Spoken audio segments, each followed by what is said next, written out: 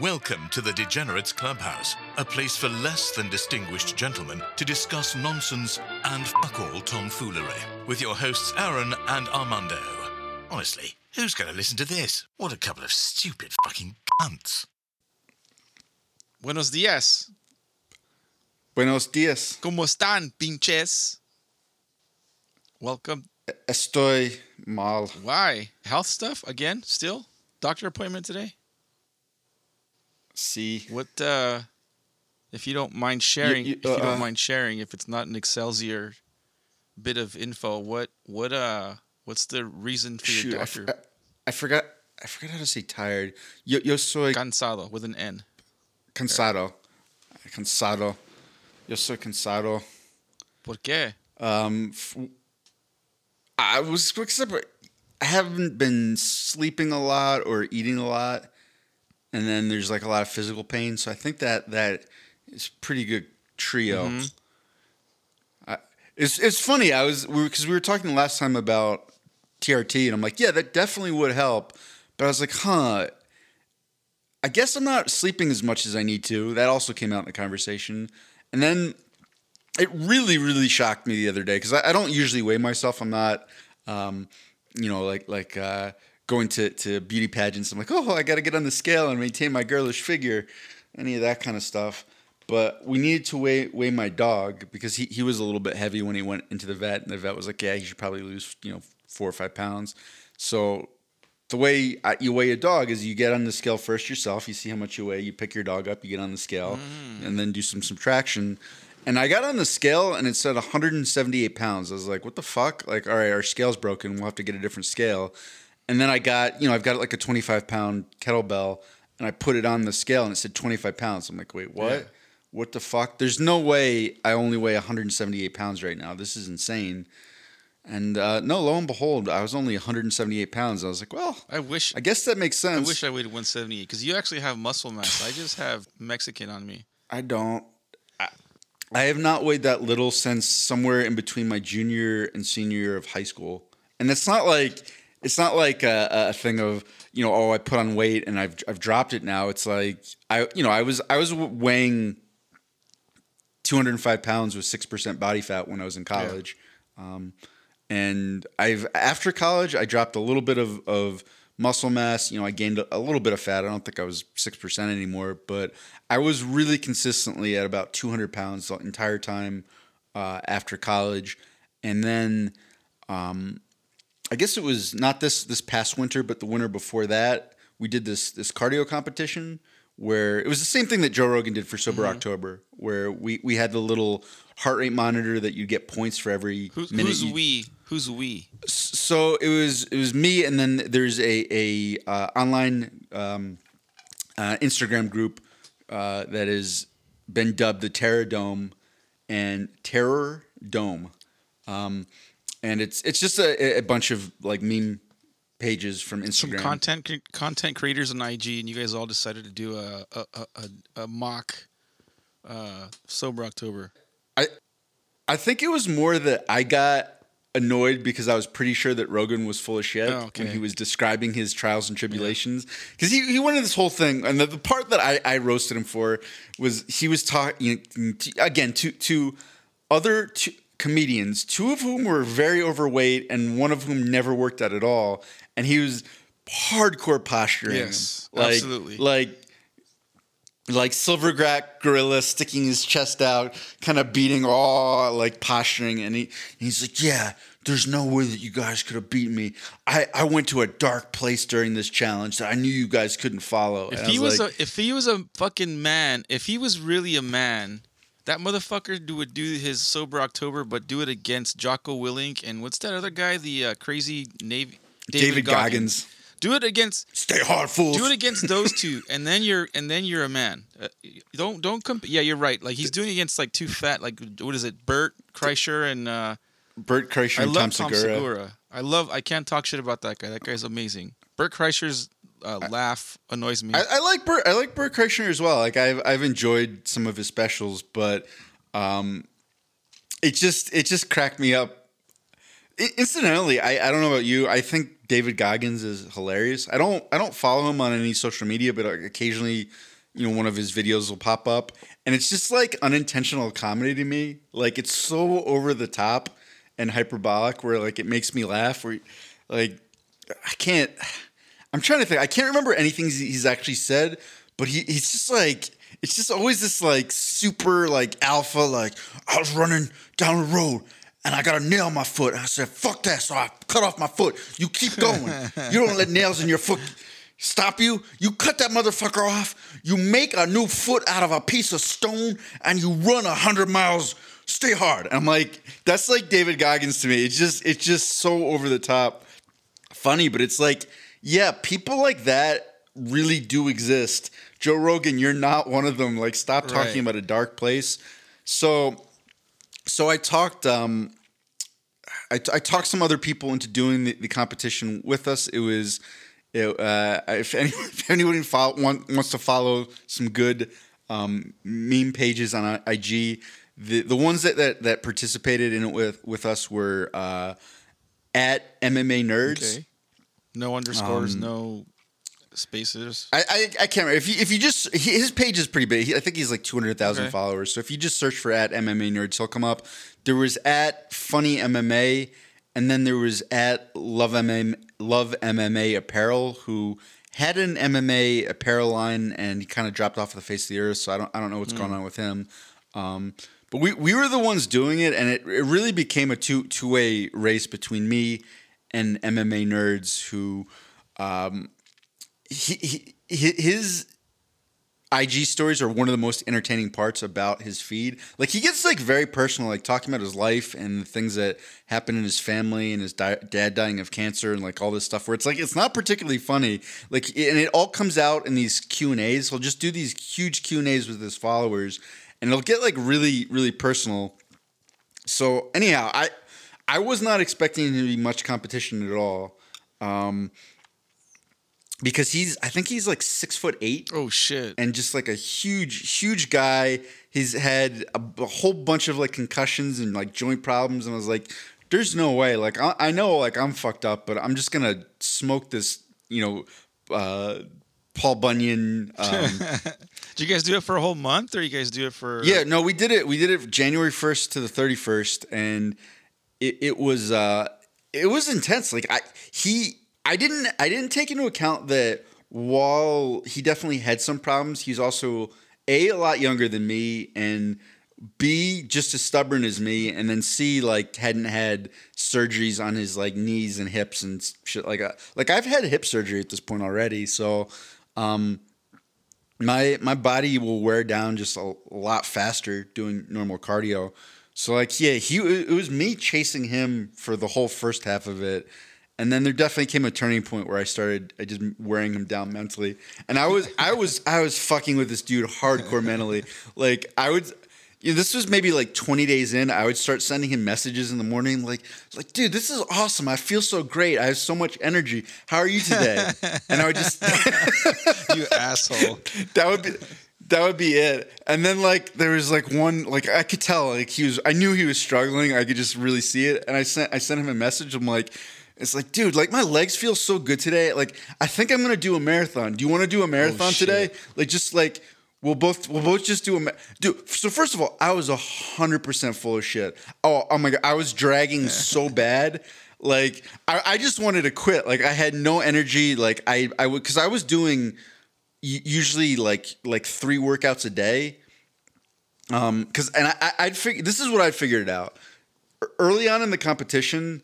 I figured out I just couldn't do workouts that were as intense as this MMA Nerds guy.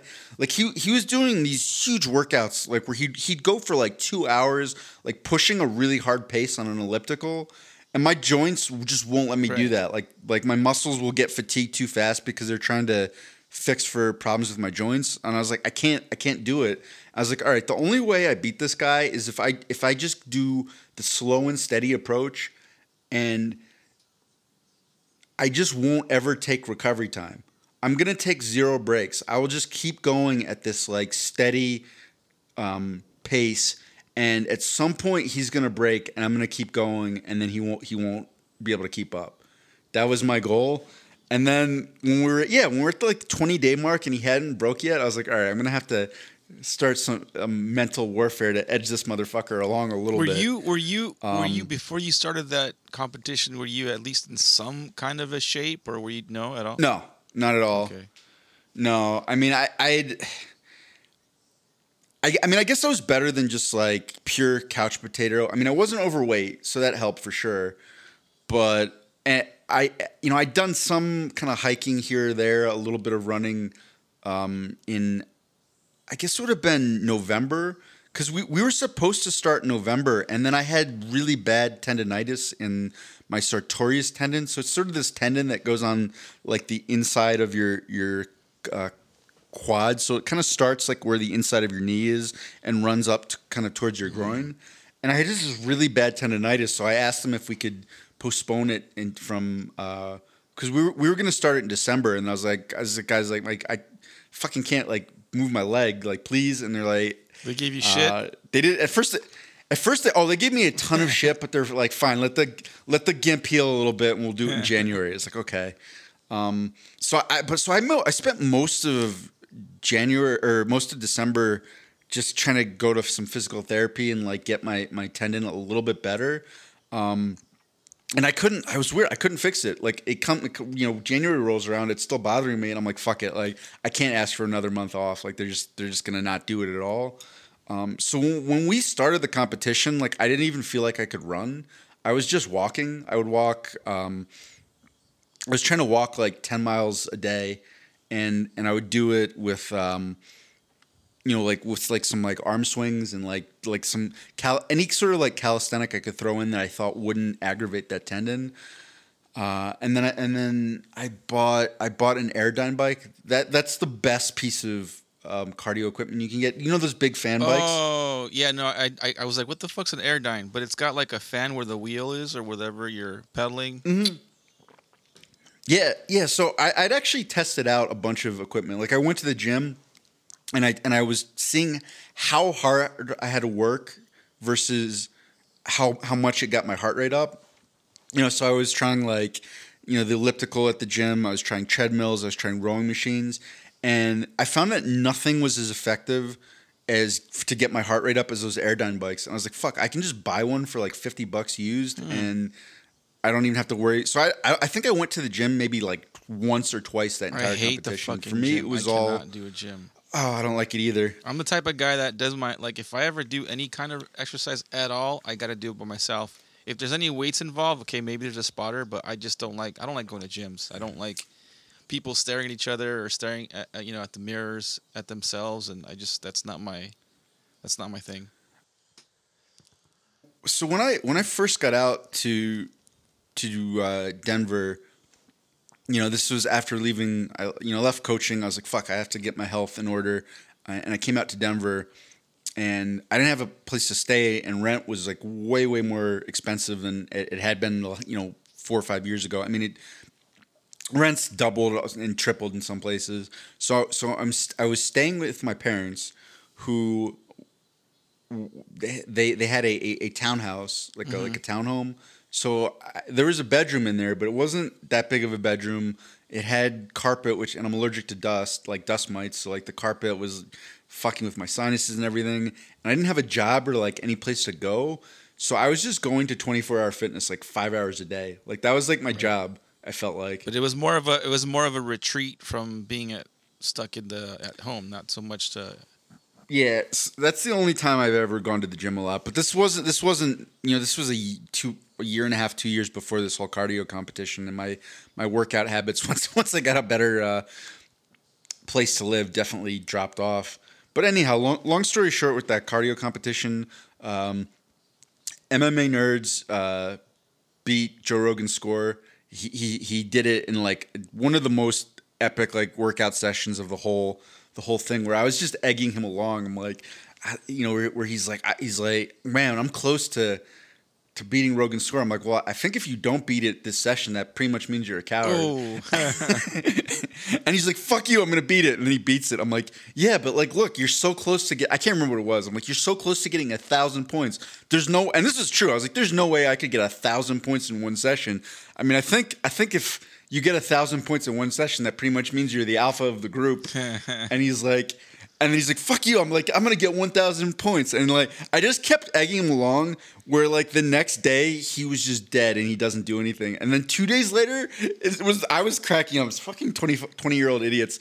He's like, I don't understand. Like, I'm so sore. Like, how am I this sore 2 days later? Oh, shit.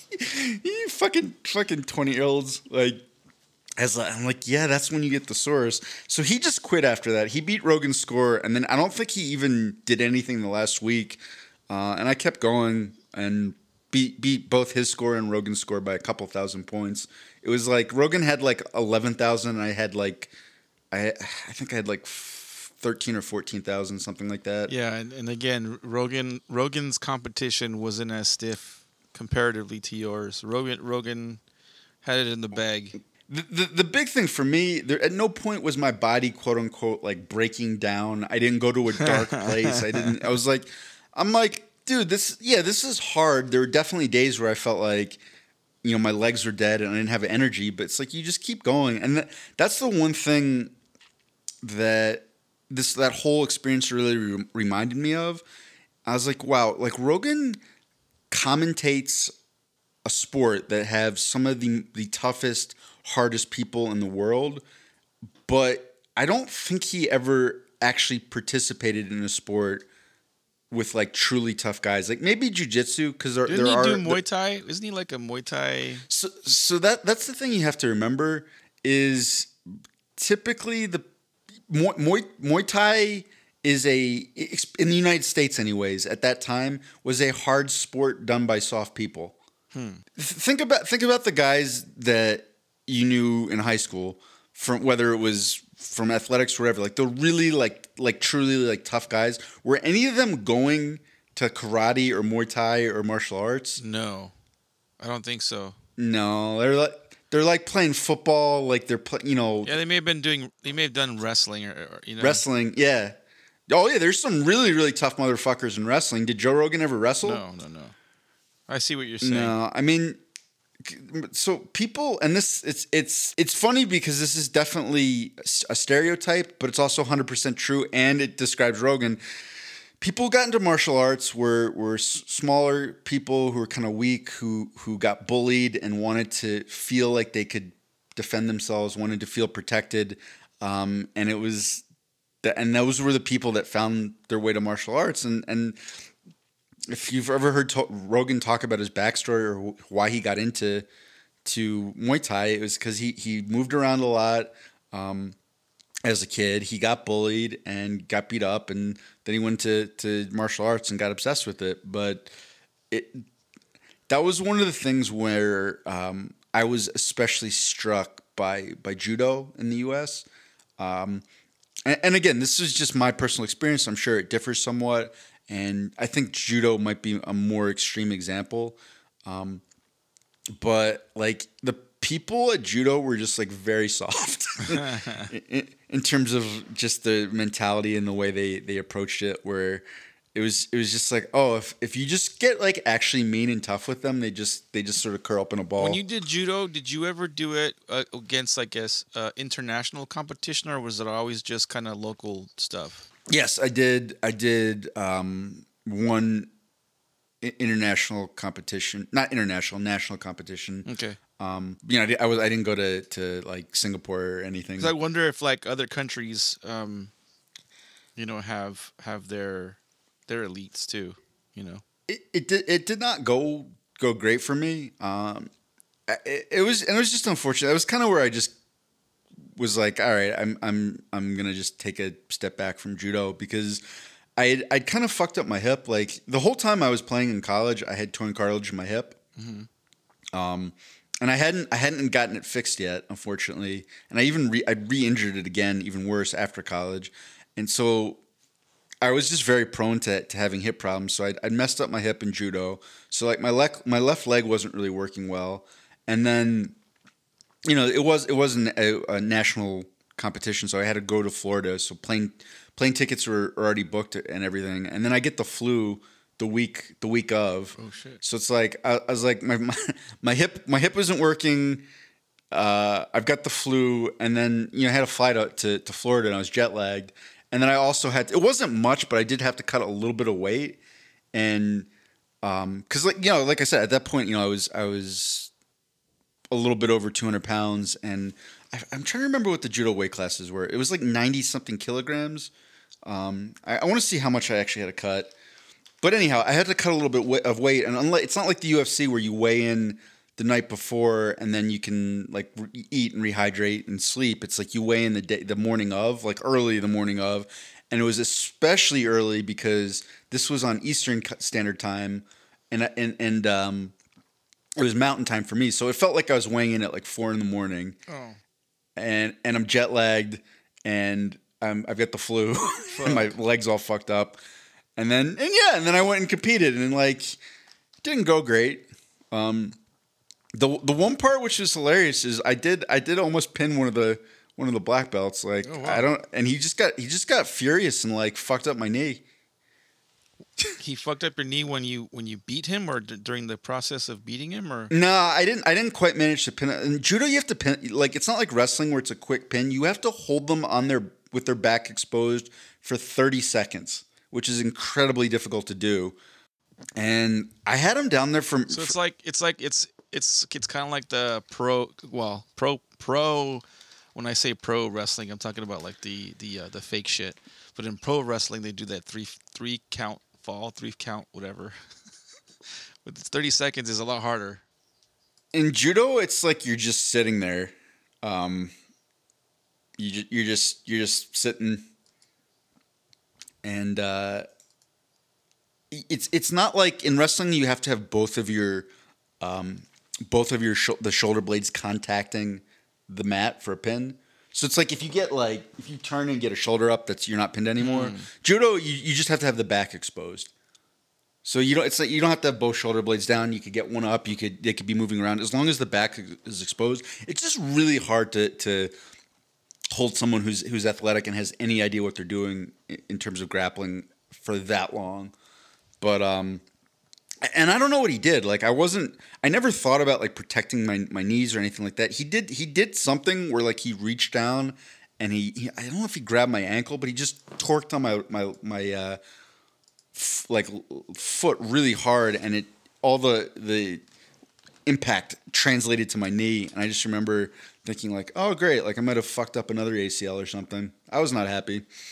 Anyhow, how do we get on this tangent of judo? Because we were talking about Rogan's competition and oh yeah. So this is what I learned about judo. A lot of the Europeans who do judo were tough. The Russians especially. The Russians who did judo were like bad motherfuckers. Were the Armenians ever good? I don't know. I never ran into any Armenian judo players. It seems to be like Armenians, like Carl the Heat Parisian, and then some of the Armenians that were training with the Rousey camp with Edmund's camp. Some of those guys are like they have judo backgrounds or some kind of grappling ish. I'm trying to think of a way to explain the dynamic in the are they even called dojos? Whatever, the dojo that I went to. When I got there, it was run by two Americans. One was named Heidi, who was trying to secure an Olympic spot, but she could not because the U.S. had not qualified for the women's heavyweight division. Oh shit! So like Heidi was like a rather large woman. Like she was square in proportions and outweighed me by probably 20 pounds. Okay. And she beat the shit out of me for the first like 2 weeks because I just didn't know. I mean, there were part, like we'd go into scrambles and I would get position, but I just didn't know about a lot of the chokes. So like she would armbar me because I didn't know what the fucking armbar was or how to defend it. She would choke me out with my own gi because so it was just sort of, and they also weren't teaching me how to defend that stuff. It was sort of fun for them. It's like, like big athletic, like white belt. We're going to fuck with him for a while. And then, I'm not kidding, as soon as I figured out how to defend those things, she would just stop going with me. What a bitch. And I mean, pretty much. And then she was married to Scott, who was blind, which is kind of funny. It's like so Scott, the blind judo player, marries Heidi, the 220-pound women's heavyweight. Yeah, okay, that fits. Don't get me wrong, they were cool. I liked both Scott and Heidi. I mean, I liked pretty much everybody at that dojo, but cold-blooded. They were a little bit more competition oriented, and still in my mind, I'm like, when I was comparing them to the Olympic hopefuls that I knew from wrestling, I'm like, oh, these are like little poodles. They're like, and then there was Jessica and Jim were the two other black belts that ran it, and they were both great. Like, they were really nice people. Like, I thought they were great teachers, but they would all very much say things to me like, "Oh, you've got to remember, judo is the gentle way. You've got to find the path of." Well, that is what it means. It is the gentle way. They're like, "Don't technique over strength. Technique always beats strength." Like, in that tone of voice too, they were trying to be very guru-esque, and I was getting those things all the time. Where, like, I wanted to just be like, "Well, okay, so you think technique always beats strength. So what happens if I use all my strength and you use all your technique right now? Who do you think's going to win?" But I'm like, let's be respectful. Let me just learn. I'm not trying to be an asshole. Like, it's cool. I'll just let this go. And then after I've been there for a few months, they started telling me, "Oh, Jamal's coming back." And I'm like, "What?" They're like, "Yes, Jamal. Like, oh, you're going to be in for it when Jamal gets back." And I was like, I don't understand what this. Okay. And Jamal, it was spelled with a D. It was a silent D. It was DJAMAL. And Jamal was just this giant Russian dude. Oh shit! Who's a little bit younger than me. I pictured somebody else. Sorry. Yeah, I know exactly. That's what I thought too. I was like, is there gonna be like a giant black like judo black belt? Like, this is gonna be crazy. This is like Bruce Lee level shit. But no, it was D Jamal, but the D was silent. And I get the first day that he gets there, I'm like, this is great. This is fucking awesome. There's a guy who is my size that I can just go 100% all out against. I don't have to worry about like hurting them or crushing them. And he did not seem to give a shit if I was using as much strength as I could. And it was the other really nice part with what I learned was he had like one move that I had no idea how to stop. And outside of that, like, we weren't that far off because I was a much better wrestler than him. And he was just better at judo, and it was just fun. Like, if we were to engage in a judo match, like, he would definitely have beaten me. But like at the end, I'm like, Jamal, like, that was great. That was so much fun. Like, this is the most fun I've had since I've been here. Like, but I've just got to ask you, like, I've been getting so much like it's technique over strength. Like, strength isn't important for judo. You just need technique. But that didn't seem like what you were doing. Like, what's your take on that? And he's like, what? Like, strength's most important for judo. In Russia, I'm not making this easy. Like, Russia, we take 80-kilogram bags of sand. We just grab just your grip and we pick up sand. You pick up 80-kilogram bag of sand, you pick up 80-kilogram person and you throw them. Strength most important. I'm like, motherfucking Jamal. Here we go, bro. That's fucking hilarious. Oh, Jesus. So, like, the Russians were badasses. There was don't they do sambo? Isn't sambo like a big thing out there? Yes, they do. I mean, Russia's all about sport. They love sport. So it's sambo is like, that's like their number one. So I would even guess that it's all relative, right? Like, there's like hierarchies. I bet the Russians who go into judo are soft compared to the Russians that go into sambo. Mm-hmm.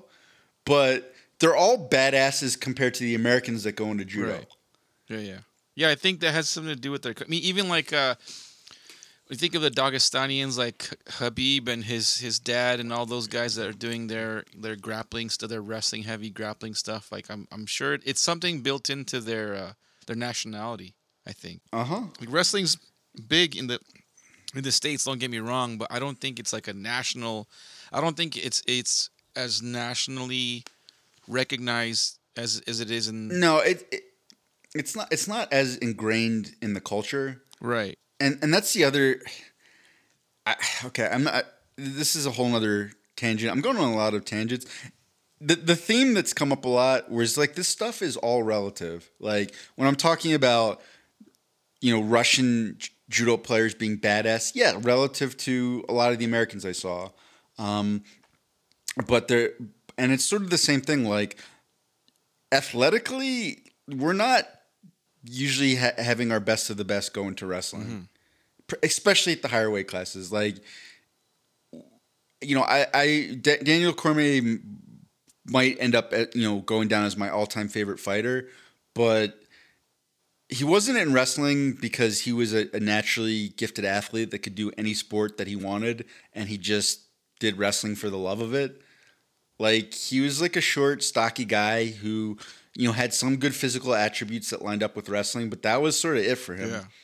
Like Our American athletes go play pro sports because they make a shit tons of millions of dollars doing it. exactly. I mean, so it's either guys who are like Cormier, and that's kind of all they've got. Usually, again, I'm generalizing a little bit, or you get some of the smaller guys like Henry Cejudo, who really is an outstanding athlete, but when you're when you only weigh 150 pounds and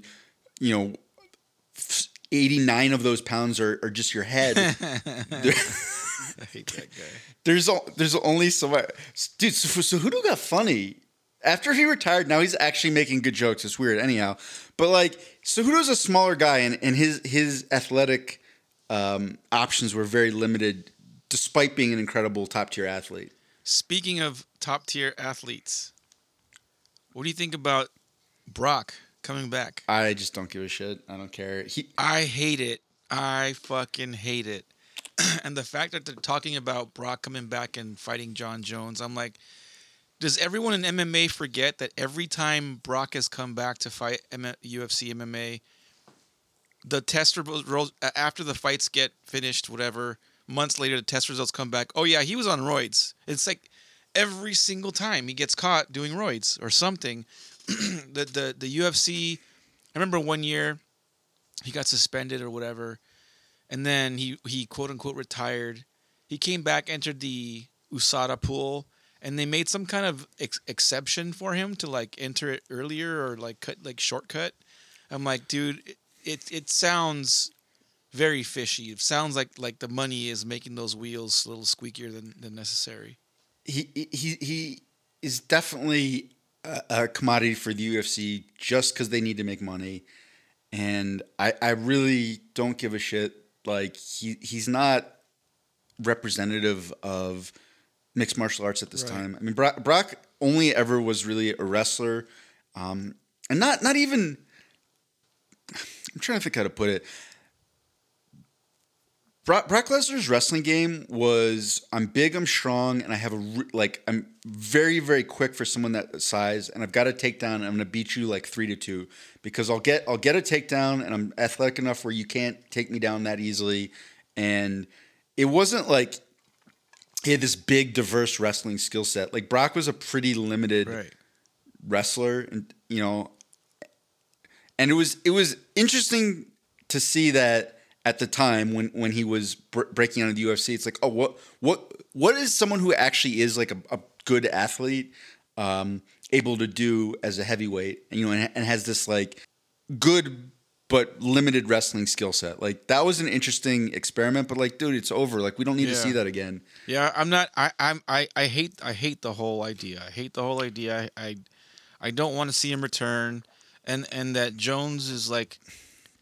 First Jones wants to fight Stipe, but I don't think that should happen. But then the next fight he's looking at is the Brock thing, and that's strictly because of money. And I'm like, really? Like, I don't know. I mean, just like everybody else, I probably watch it, but I'm not. It does nothing for me. Nah. It does absolutely nothing for me. Nothing for the heavyweight division of UFC.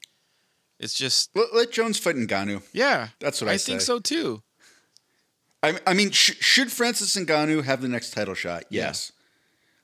But you know what? Because we talked about this before, and remember, and I was saying they should put him against Volkov because that's a pretty safe fight that Jones I think will win, and then he can look, but it would be like a longer fight. There'd be a lot of back and forth, all that sort of stuff. That's like if you're trying to build Jones and set him up for a title shot next. I said I'd be interested in seeing him fight Curtis Blades because I like Curtis Blades, but I was like, you know what? Fuck that. Fuck John Jones. Yeah. give him Ngannou. Let Ngannou land one of those bombs on John Jones, and then you can do so you want to be a heavyweight moment. Yeah. I don't. Yeah, Brock coming back to the UFC at all does not interest me at all. John Jones should, if John Jones is really truly going to heavyweight, let him fight somebody like we were saying, someone in the top 5 that will give his name some weight, and then potentially set him up for like a heavyweight match, a title match after that. But Brock should stay retired. Fuck him. Go stay with. I know his WWE contract expired. That's why the whole conversation got started to begin with. And what kind of annoys me too is the fact that Dana White is so like he I forget his exact words, but it's something like if it's something that we are interested in doing, it's like, dude, can you be any more fucking transparent about like going after just money? And no, it's no longer about the best fighters fight the best fighters. It's hey, if we can make a shitload of money doing it. But that's not a fight that it doesn't. It's different. Like the BMF thing and that thing are two different things. Like the BMF thing and BMF thing was always kind of a spectacle and two Latin guys that talk shit and get into their people's skins, and that had already like some pre-fight hype to it. Whereas Brock Jones just the other part of it is Brock is old now. I mean, I think he's in his 40s, right. And separate from that, I mean, he's a little bit of a broken man. I mean, he had a really bad health issue. He had diverticulitis. I mean, that's where you're getting these inflammation of your intestines, and it got bad enough where he had to have several feet of his intestines removed, and I think once you get you get past 40 and you've had like a major organ surgery like that, you're probably not competing at your peak level anymore. I mean, so Mondo, I don't want to rain on your parade and squash your hopes and dreams, but like I don't think like if you have to get surgery to have your intestines removed for diverticulitis, I don't think you're gonna be able to beat John Jones anymore. No, that's never like before that. A few years ago when you were in your prime, and you had some fewer stomach issues, like you might have had a shot. You could have taken him. No, as long as you didn't lean into body kicks. With me, it's just debilitating in that it doesn't let me do my job to the best I could, and it didn't let me just like live my day to day. I understand. I didn't have any athletic pursuits that it would affect, but it is something. It is something that is in the back of my mind, because I want to do jiu-jitsu at some point. Knock on wood, hopefully soon. I don't know, whenever it happens, but it's something that's like I don't want to go into the gym and use that as an excuse to quit. I don't want any excuses to quit. I want to just go 110 and just give it my best. But there are good days and bad days with it, and that's one of the things that was actually really helpful for me though from when I was doing judo. We'll bring this full circle to going back to judo, going back to I guess your original question was why am I going to the doctor? That's what we've been answering this whole time somehow. So I kind of told you that whole scenario where I went to compete in Florida and I was all fucked up and my hip was bad and I had the flu and I came back and I was just really dejected because I'd actually racked up some points where because I think I can't remember if I'd placed second in that tournament, I would have been able to go to the Olympic qualifier. Like that was my plan. I'm like, all right, I'm gonna take at least second in this tournament. I think I'm gonna win it, and then I'm gonna go to the Olympic qualifier. I'm gonna go to the Olympics. Whatever. I was 25. I hadn't lost in judo yet. I was just destroying people in these local tournaments. So I'm like, fuck it. Like, why not? I can do this. And I come back and I was like, God damn it. Like, I spent all this money to go on this thing. It was, my hips all fucked up. And it wasn't getting better. And one of the girls who trained there, his name was Corinne, she's like, you just need to go take time off. And I was like, what do you mean? Like, I gotta push through this. I gotta get ready for the next tournament. She's like, it's not like high school, like, or college sports. Like, there's no seasons in judo. If you just go 100%, you're gonna wear yourself out. Like, maybe you needed to take more of a break before this competition. I was like, oh fuck, like, because I had that same mentality that you were talking about. Like, I want to go 110%. I'm just gonna push, and then I wasn't nearly as well versed now, as I am now in terms of doing periodic training and structuring workout plans, structuring training regimes. And one of the most important things in any training regime that you're putting together is when you're getting your rest, when you're getting your breaks. Like, you need time to physically recover and mentally recover. And with martial arts, it's like there's that idea that I had of like, you just push. You want to be 110%. You don't want to take breaks. You don't want to use things as an excuse. But if you do that, you eventually just fall apart, which is something that you see happen to a lot of UFC athletes. I think a lot of the times when we see people come in and they have these like really subpar performances, I would guess that those people did not get adequate recovery and break times, and they went in to those matches depleted just because they've been pushing too hard for too long. And that was one of the problems that I had as a high school and collegiate athlete. Like, I would get injuries, I'd get banged up, and I'd just push through it and be like, fuck it, I'll heal at the end of the season when it's over. But then there was always another season. So as far as the doctor, at this point, I'm just trying to get surgery. And surgery for what? Trying to fit. To start, I've identified three things that are fucked up, and they're all sort of playing off of each other. So as far as the surgery that I want to get, I just want to get a spine surgery. Wow. And it would most likely be getting one or two of my discs, the discs in my neck taken out. Oh shit. So sorry, I was drinking. I feel like I'm Rogan. I'm drinking coffee, and I'm getting phlegmy. You mentioned before, and I don't know if it was in the podcast or to just you and me on the side.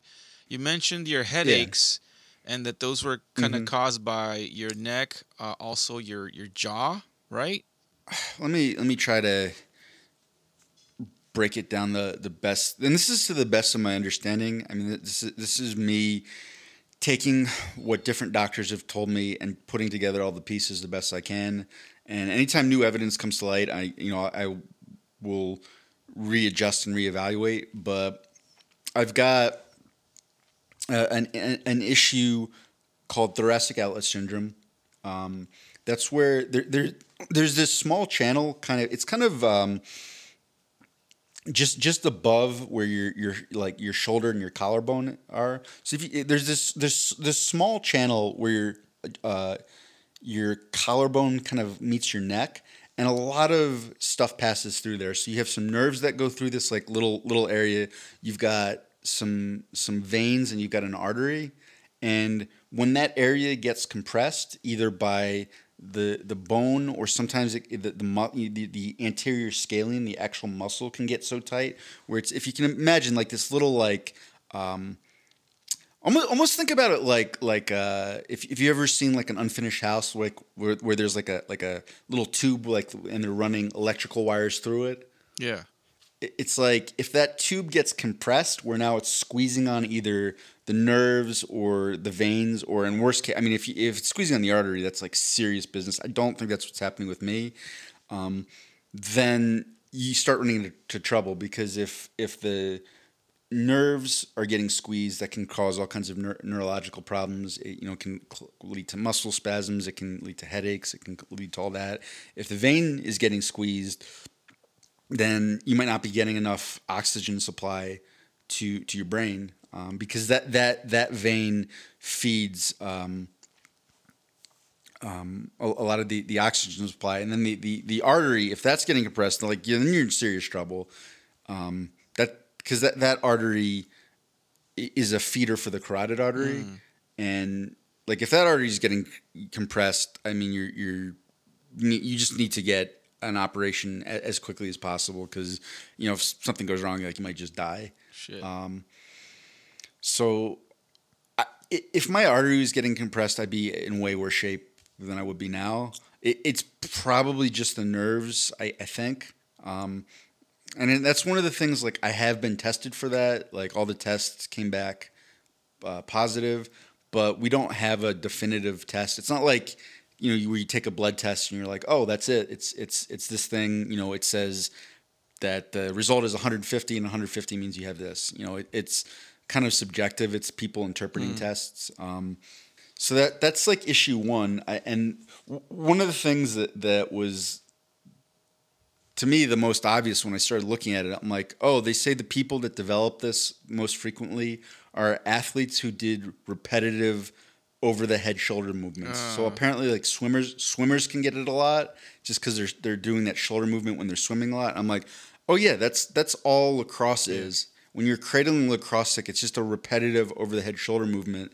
And on top of that, when I would hit people in lacrosse, I would hit them in the exact same way over and over and over again.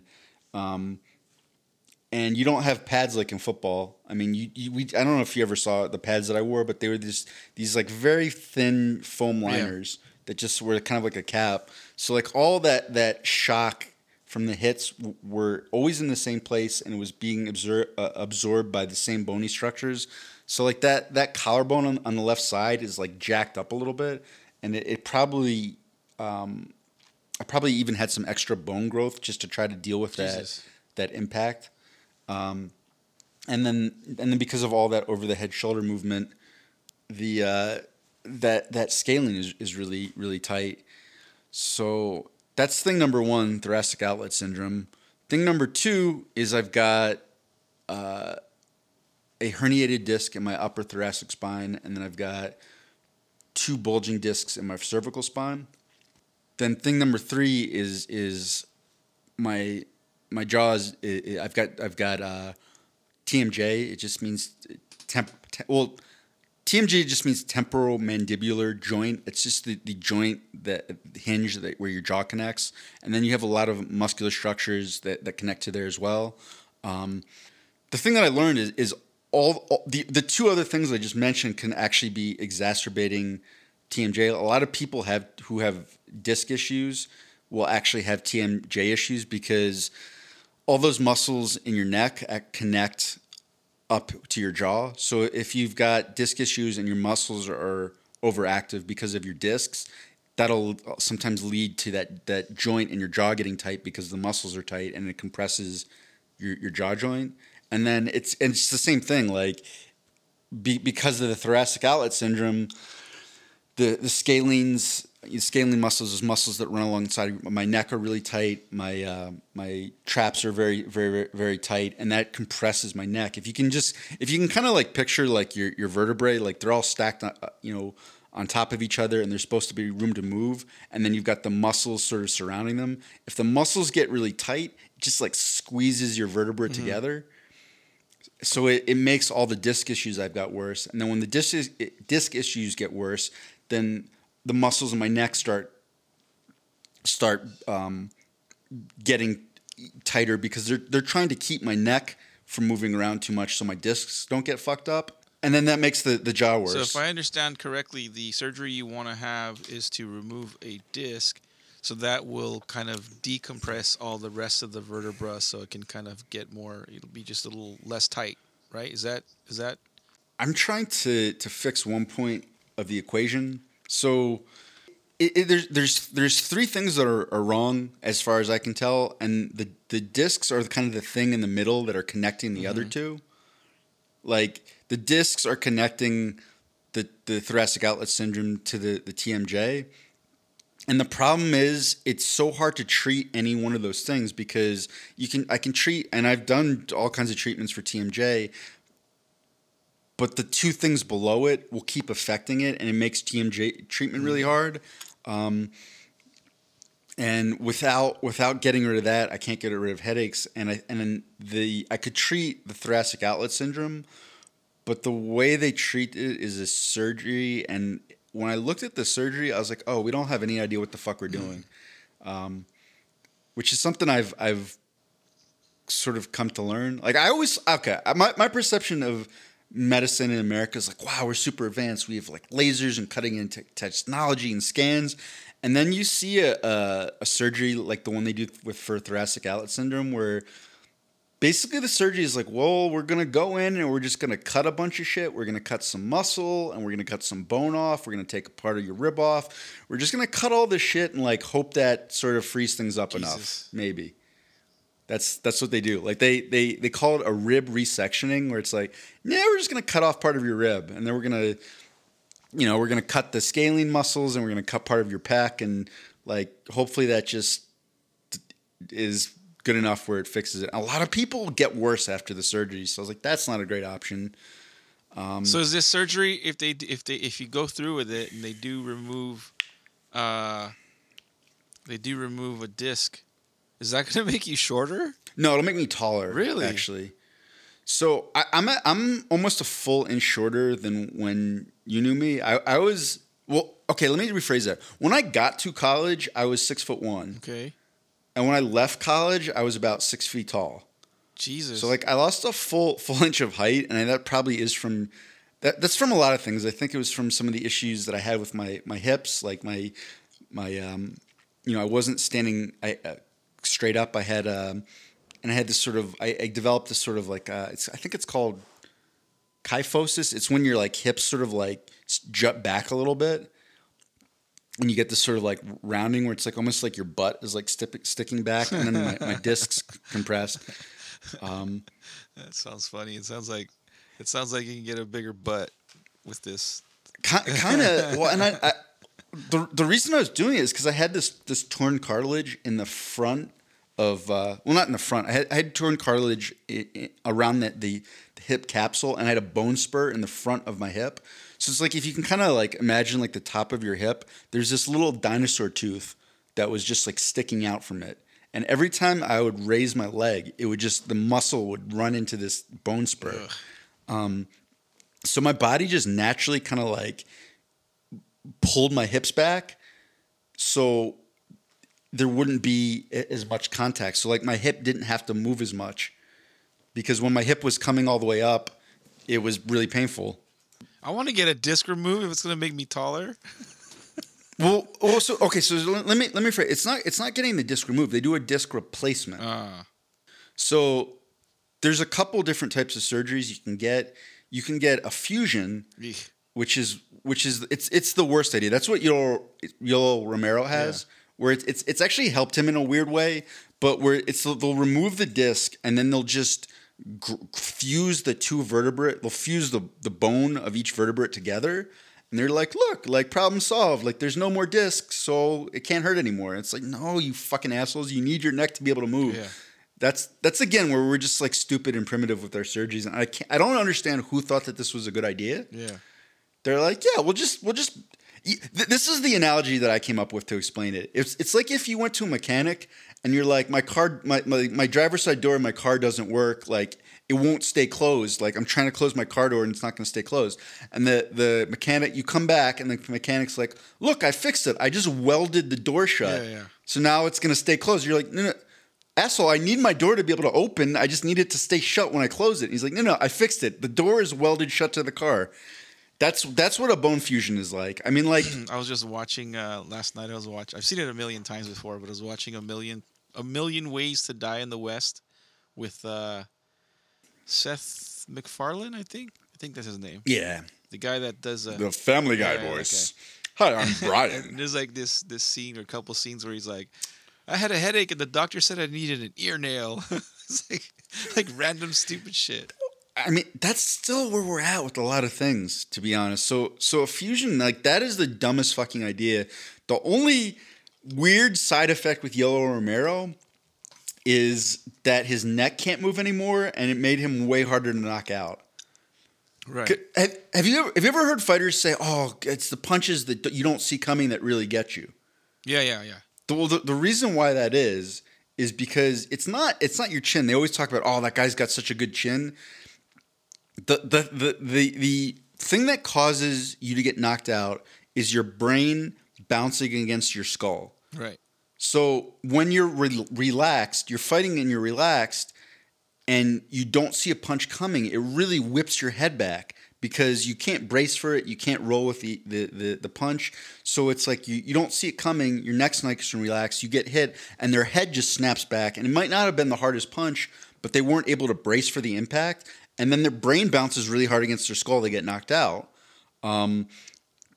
With Yoel Romero, he's got no movement in his neck. Like I've watched Yoel Romero take punches in slow motion, and his head does not fucking move. Yeah. Which is part of the reason he's so hard to get knocked out. But I don't think the benefit of of being harder to knock out is probably worth getting a stupid surgery that screws up all the mechanics of your neck. So I'm like, that's definitely out. But you know what? Also, there's probably not enough, I guess, data to know whether or not the fact that his neck is fused and he's hard to knock out, if that will lead to like long-term damage. So the problem, there's a lot of data on this. So for most people who don't have their entire neck fused like Yoel Romero, maybe they have like one level or two levels. I don't remember the exact percentage, but they are so much more likely to have to get another surgery and another fusion, because what happens is since that level can't bend and move and take impact, all the stress that level should have been taking now has to be put on another level of your spine. Right. If that makes sense. So it's like you should be able to bend and take impact at that level. So now the level above it has to take twice as much impact and has to be able to move twice as much.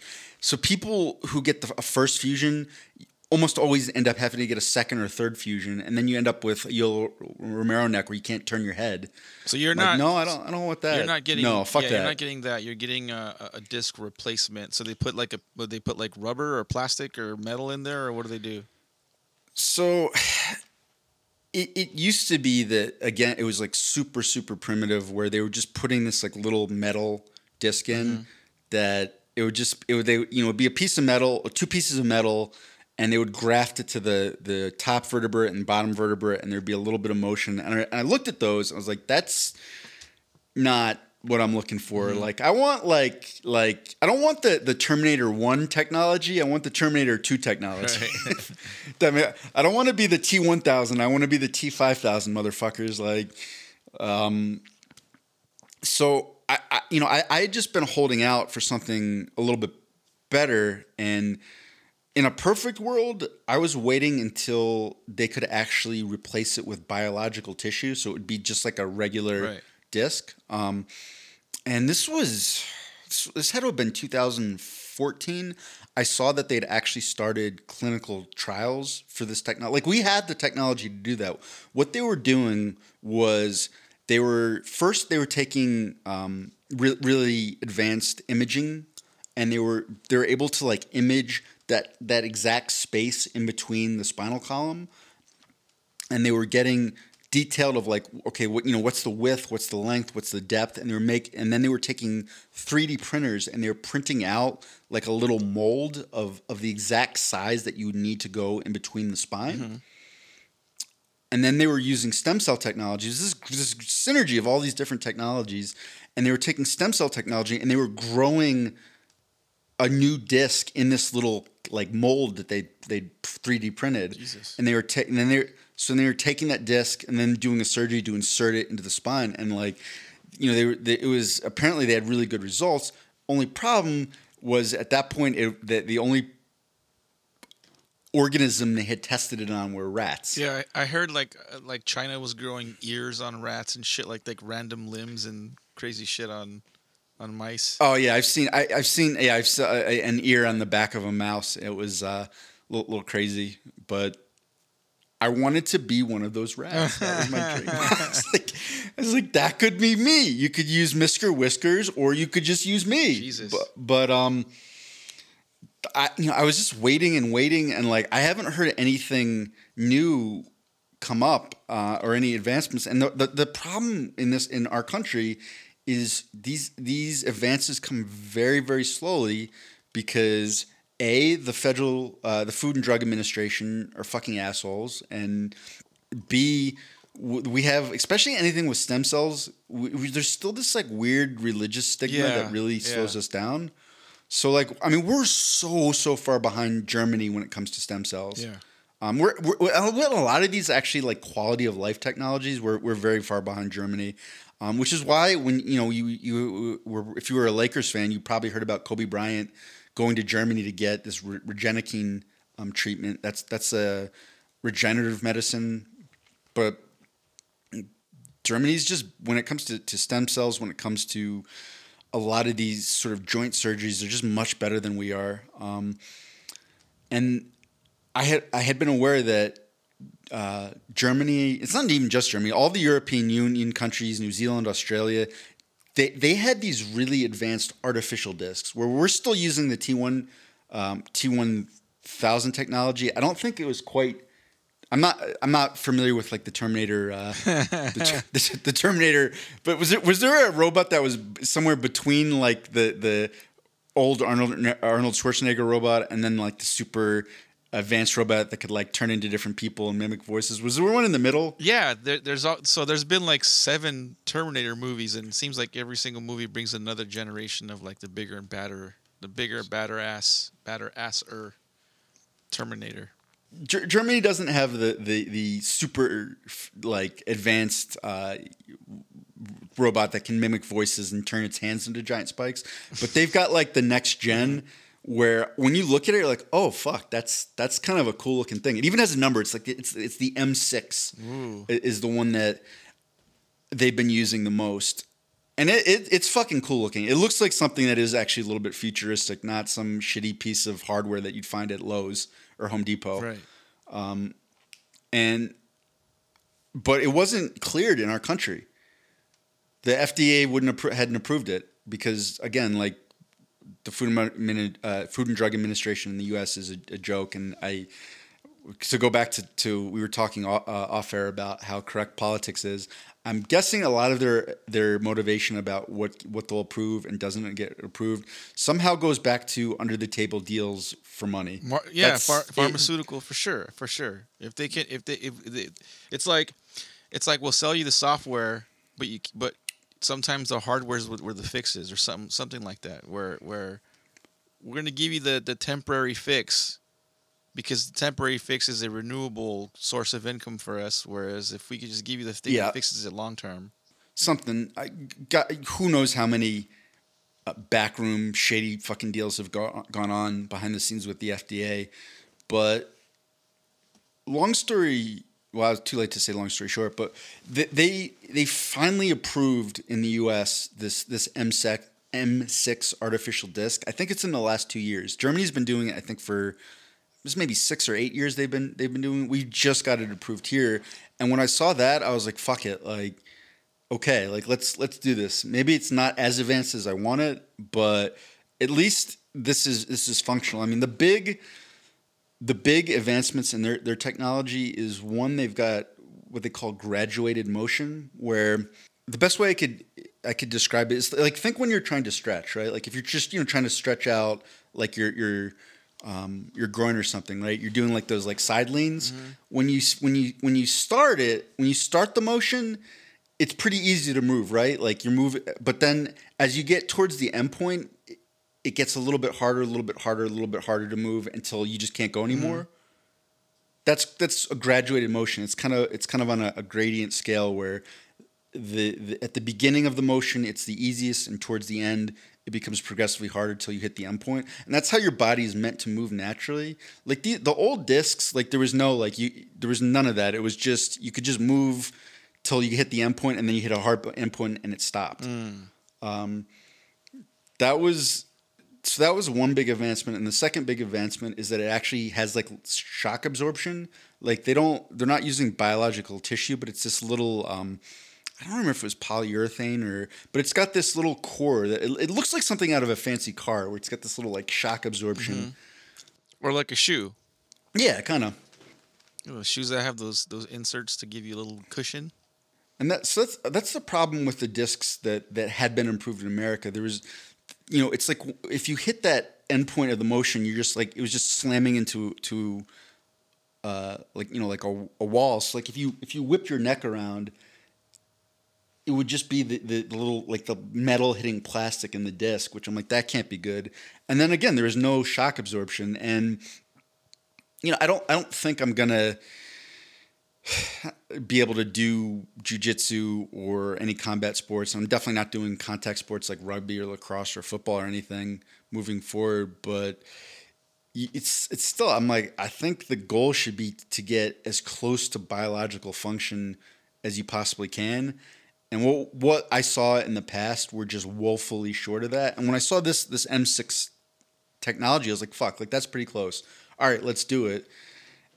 And the problem I'm running into is not only is the FDA fucked up in this country, our insurance is also super fucked up. Oh, yeah. So for sure. Absolutely. When all this started, I was working at a state university, so I was a government employee. And I had opted for the best healthcare policy I could get. So I had a PPO, if you're familiar with those, which had zero restrictions. I could go to any doctor in any part of the country. Everything was covered.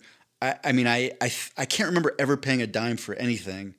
But now, since my health insurance was tied to my employment and my health got so bad I couldn't keep working, I don't have that super cool fancy insurance anymore, and I have to deal with all this in-network, out-of-network bullshit. And not surprisingly, all the doctors that do this more advanced surgery are out of network. So they cost a shitload more money. I mean, to the point where it's not even worth entertaining getting that surgery in the United States. So do you understand why it's so expensive to get surgeries and even just like basic medical treatment in the United States if it's not covered by insurance? You barely scratched the surface a little bit of it the last podcast about how we call them private companies, but it just means that they're companies for profit in the States. So okay, so this is sort of how these networks, they call them. I mean, this is a very like rudimentary explanation. I'm sure I'm leaving out a lot of nuance, but just like we were talking about FDA shady backroom deals, the insurance companies will contract with different hospitals and healthcare providers, and what they do, especially with hospitals, it's where it's the most ridiculous. The hospitals want to make sure that you need to use insurance, and the insurance companies want to incentivize that you have to use insurance. So, sorry, let me rephrase. The hospitals want to make sure that they're getting customers, right? Like if they're not getting clientele, the hospital's not going to be making enough money. They're going to go under. And the insurance companies want to make sure that you need insurance, or else people might just say, "Fuck it, I'm going to pay for this on my own. Fuck you, insurance. I'm not going to have it." So this is sort of the deal that they formed. The hospitals were like, all right, we're just going to charge way more than anything should reasonably cost. Like, to get a piece of gauze and tape, we're going to charge $400. But we're going to give the insurance companies that contract us huge discounts. So we're going to charge the insurance company is much closer to the actual price of what we're spending on whatever that thing is. What that does is the insurance companies have to send their people to those hospitals. Mm-hmm. So it's not going to be a case of like, oh, well, I can just choose any hospital I want to go to. It kind of like ensures that they're going to get a pretty steady flow of people from that certain insurance company. And on the flip side, the insurance companies are like, great, like you need insurance because you can't just pay for it out of pocket because the costs are so absurdly high because of these artificial inflations. We're not paying that, but you can't just ignore us. You have to get insurance. So this is fucking shady ass two-way deal. Yep.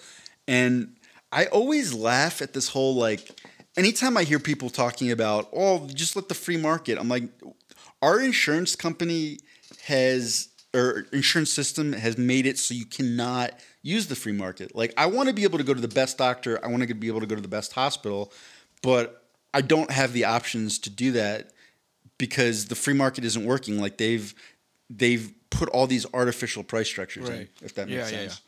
Yeah, the big stigma is that we have the biggest or we have the best doctors in the United States, but what good does it do if you can't access them because your insurance companies only want to use whatever? All right, good.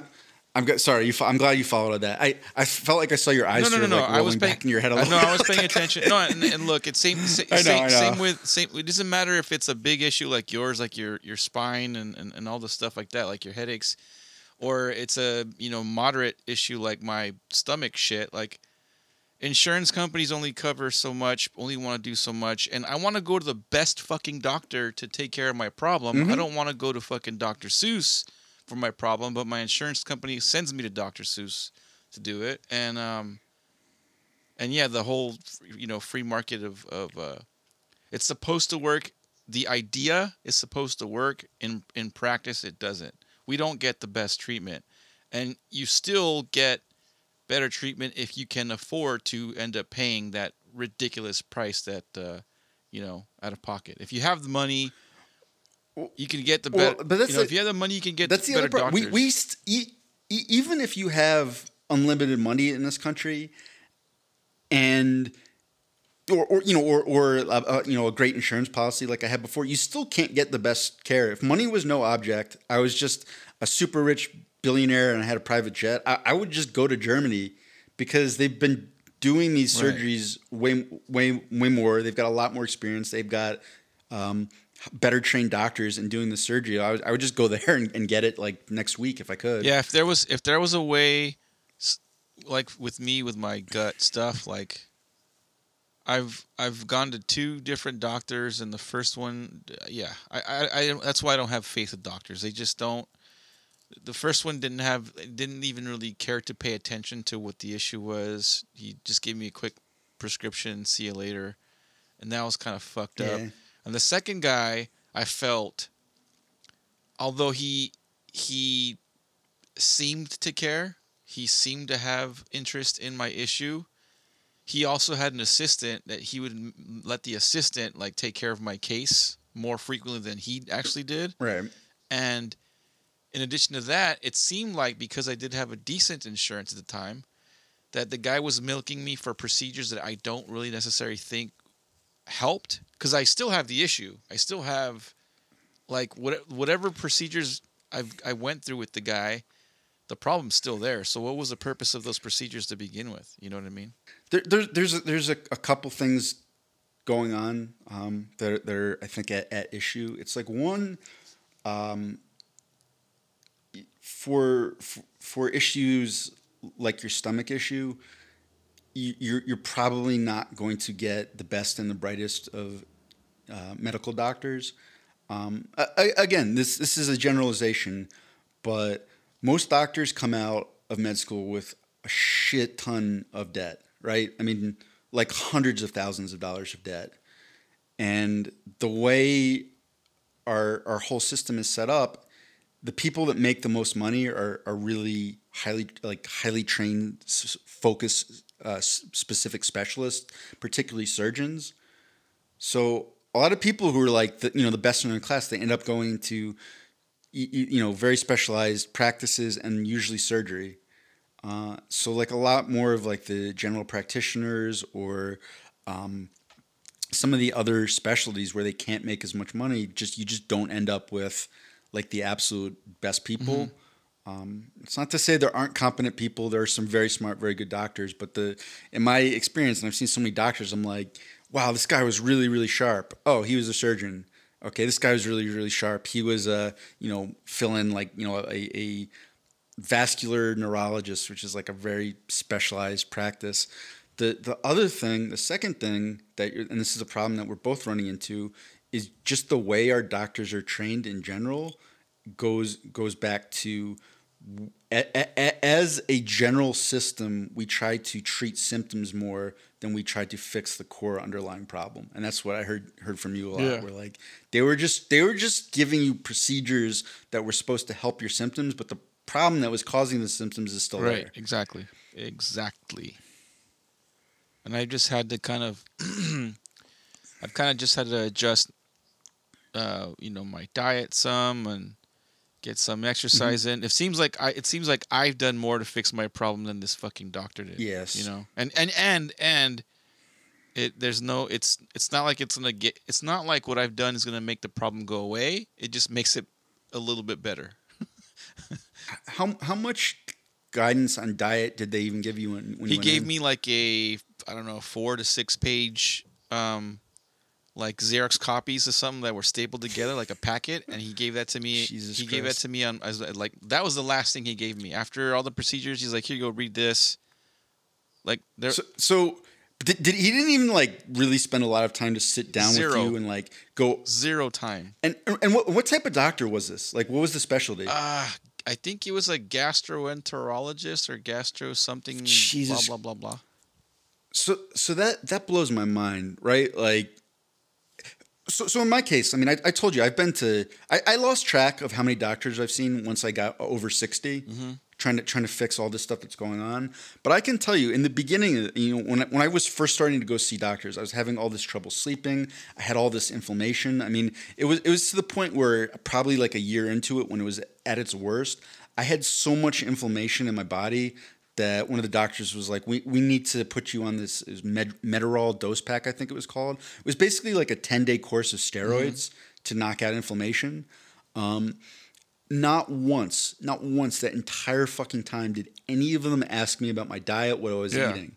Yeah. It's just insane to me. Like, and when so it's like I thought like a gastroenterologist. I mean, that's kind of a stomach Exactly. related specialty, Yeah, right? that's like, why I went. How would they not ask you about your diet? That's why I went to him. Number one, I didn't want to go to a general guy because they're not gonna know half as much as this specialist is supposed to know. Number one. Number two, I also did a little bit of research. Like so when I through my old insurance company, you can research doctors that are under their insurance, whatever. So I looked up a bunch of doctors. Look, I could have gone to a couple gastroenterologists here locally in Whittier or Norwalk or whatever.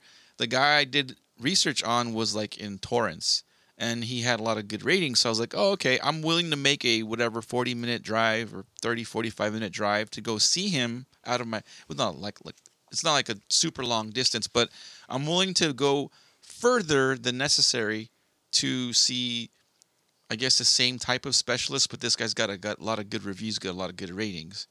And yeah, I still have the problems. I still have the issues. Let me. I'm trying to just mentally put a pin on something I want to come back to, but a lot of that, I'd say most of that, just goes down to how we actually train our doctors.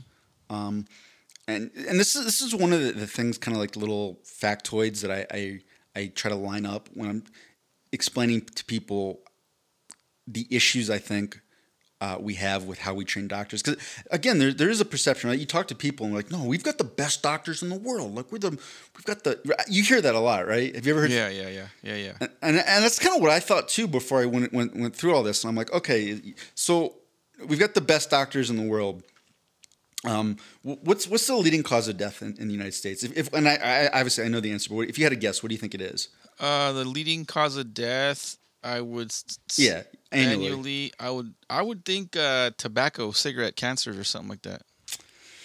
Nope.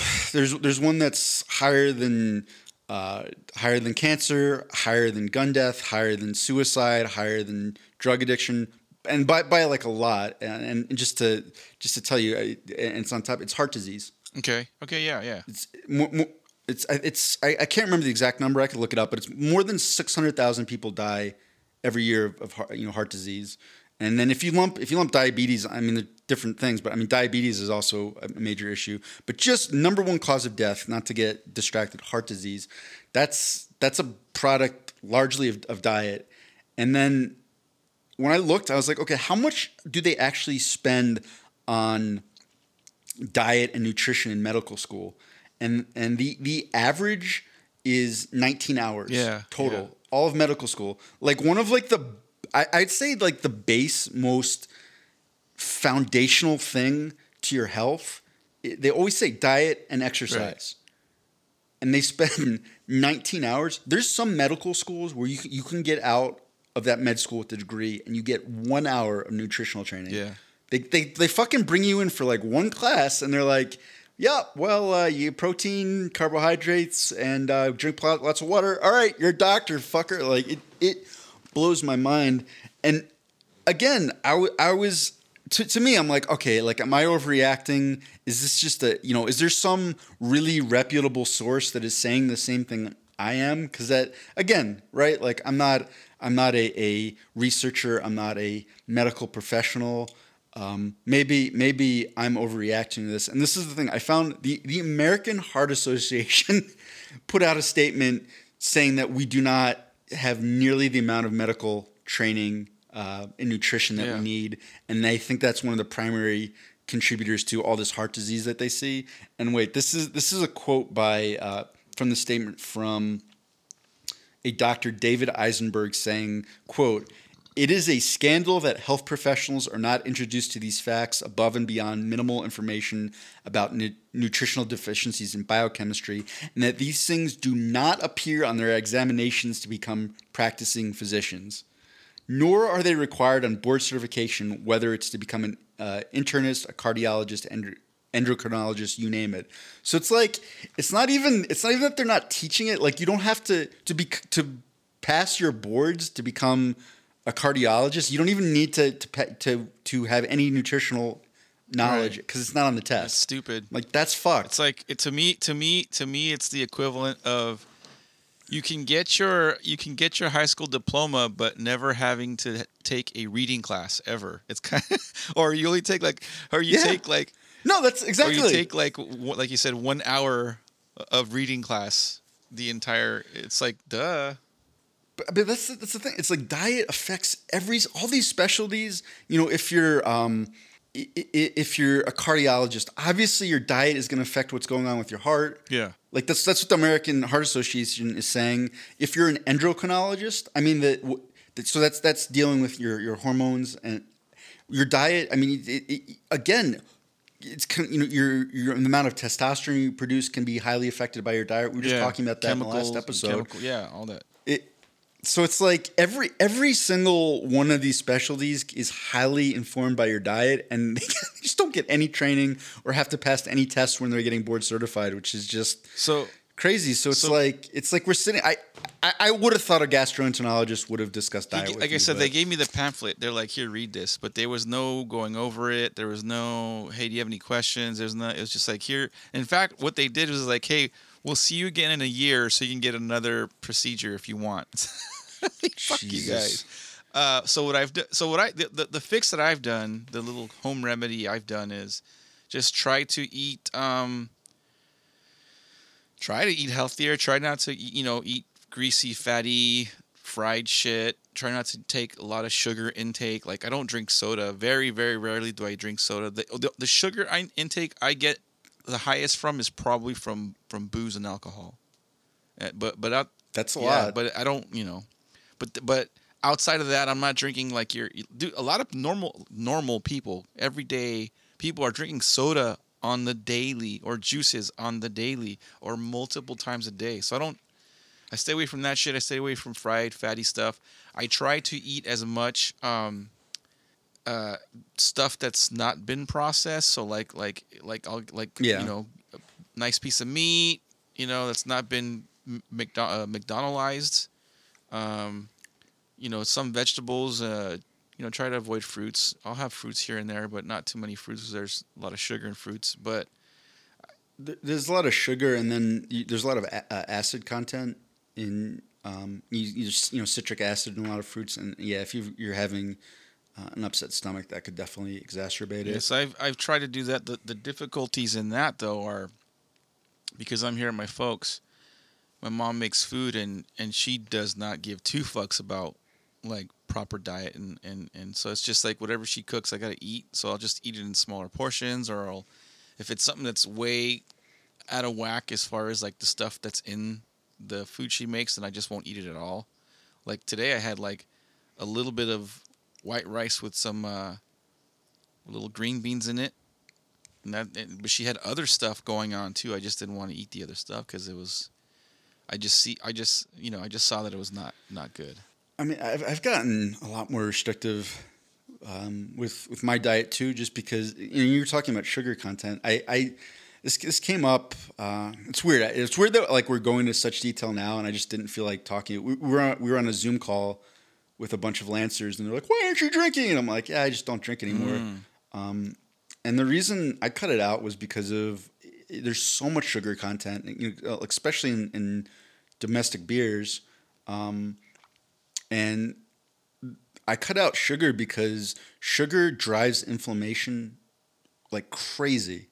And I run into this problem is all these muscles in my head and neck are working overtime. They're firing their muscle spasming when they shouldn't be. So and it's sort of the same thing. Like if you were just working out at the gym constantly, like you just get all this inflammation just because your muscles need a break. So I get all this inflammation because my muscles are unnaturally working hard, and I'm just like I have to do everything I can to limit that. Limit that naturally, because if you that's the other thing I learned out. Oh, if you take a bunch of anti-inflammatory medication, that's causes a whole bunch of separate problems. Yeah. But wow, this just really did all kind of tie together. The reason I'm going to my doctor is twofold. It's like one, I want to try to make some sort of game plan about this surgery. Like I don't know what the fuck to do. I don't know what you would do if you were me. The way I see it, I've got three options. I can either just try to go to a doctor that my insurance will cover and get like a really, to me, what seems like a substandard technology like grafted into my spine, which doesn't seem like a great option. But option two would be to just wait until my insurance plan expires. It's in November they call it it's open enrollment when I could try to enroll in a new plan. And at that point, I could try to find a different insurance policy from maybe a different insurance company that will cover one of the doctors that does the procedure. I'd have to work backwards. I'd have to find the doctor I want to go to first, and then try to figure out if I could get onto a different insurance. And again, I mean, thank God for all of its flaws, the Affordable Care Act at least makes it so those insurance plans have to accept me. Yeah. Because prior to Obama, they would be like, oh, you want to get this really expensive surgery? Yeah, we're on to you. We see all these MRIs and your neck's fucked up. No, screw you. Yeah. We're not, you're going to be a financial loss for us. And that is exactly what they did. They just wouldn't let me on the policy, a policy that would cover this. They can't do that now. I mean, they could just cancel the whole policy, and say, well, we're just not making money on this. Fuck all of you. But they can't not let me onto an existing policy. So at least there's that. Or option three would be just try to wait until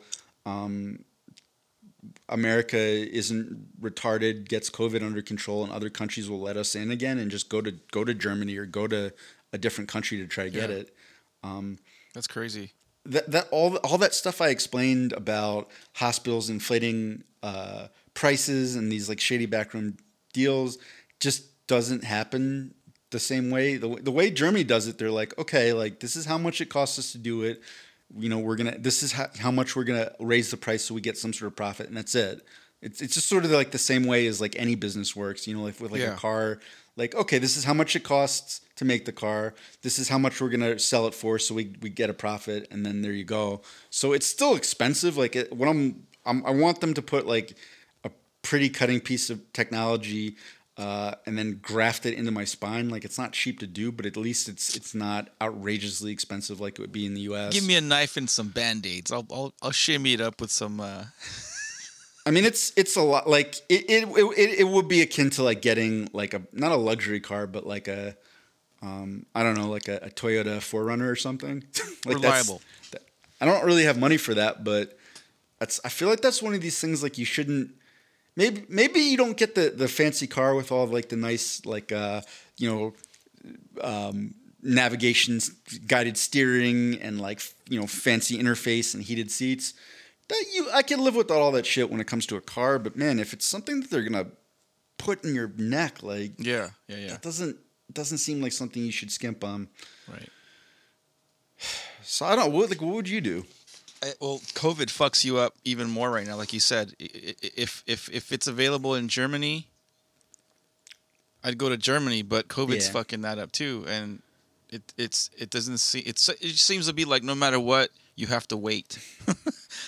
Whether you have to wait for the insurance company to figure it out, or your open enrollment, or COVID dies out, you can go to Germany. Either way, it's not something that you can do right away. You just gotta like you did when you bought you did your research in buying the house, the home you're living in now with your family. You had a plan. It seems like right now is a perfect time to do all that planning, so that when you can press the button, you already have a plan of action, like you said. It just sucks because I'm in a more pain than I've been in for a long time right now. And it happened. I mean, I told you I took a really big landscaping job. I mean, one where I had to hire other people. It was too much for me to just do by myself.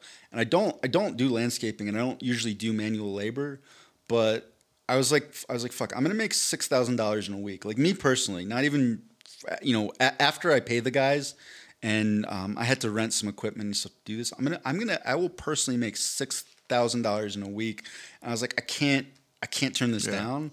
But I also had like a schedule we had to hit, and the guys I hired, like luckily, I mean, it was just fuckers I found on Craigslist. One of them was great. He worked really hard.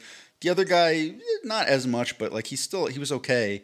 But it kept happening where I was like looking at him like shit, like we're not gonna be able to get as much done as we need to today, so we can move on to the next phase of it, and we're gonna be behind schedule. And so I kept getting to points where I'm like, fuck, I have to do like manual labor to keep us on schedule with this project. And I felt like I could do it, and at the end of it, I had not felt pain in my spine like that before. Like I could actually feel those sections of my spine that were fucked up. Like felt like there was like a little like fire just burning, like a little furnace that was just burning like in that spot on my spine. And I was pretty fucked up. I mean, I had to take a few days where I'm like, I just can't do anything. Like I'm just gonna be, at my house just trying to recuperate. And obviously, I'm making like more or less complete sentences right now. I'm not just wincing in pain every time we talk, because I actually managed to get, for me, a decent night's sleep last night. But it still hurts. Like as we're speaking right now, like there's a spot, like I don't know if you can see where I'm pointing. No, probably not. Like right there in my neck, it's just incredibly painful. And then there's one lower in my upper spine where it's just, like I said, it feels like there's this like a little like fire burning in there. And it's so like the prospect of waiting, especially now that I made the decision of like, all right, I want to get surgery, because it's something I've said, no, I didn't even know if it was going to help. I had some doctors tell me I needed it. I had some doctors tell me that they didn't think that was the problem. And now that I've decided I want to get it, like I don't want to wait. I mean, it would be, I have to wait September, October, November for open enrollment. Then I'd have to wait December. So now we're 4 months to into January to even be able to have a new insurance. And then it would be however long it takes to get the appointment with another a doctor. So now we're talking sometime, maybe best case scenario, maybe I could line things up ahead of time. I get an appointment sometime in January, and then by the time the surgery's scheduled, because they're not going to just schedule a surgery without ever seeing me. Now we're talking, best case scenario, we're talking, January, February, maybe March. I would say if the absolute quickest I could get, if I want to get a better technology, the fastest timeline, if everything goes according to plan, now we're talking about maybe a surgery in March. So September, October, November, December, January, February, March.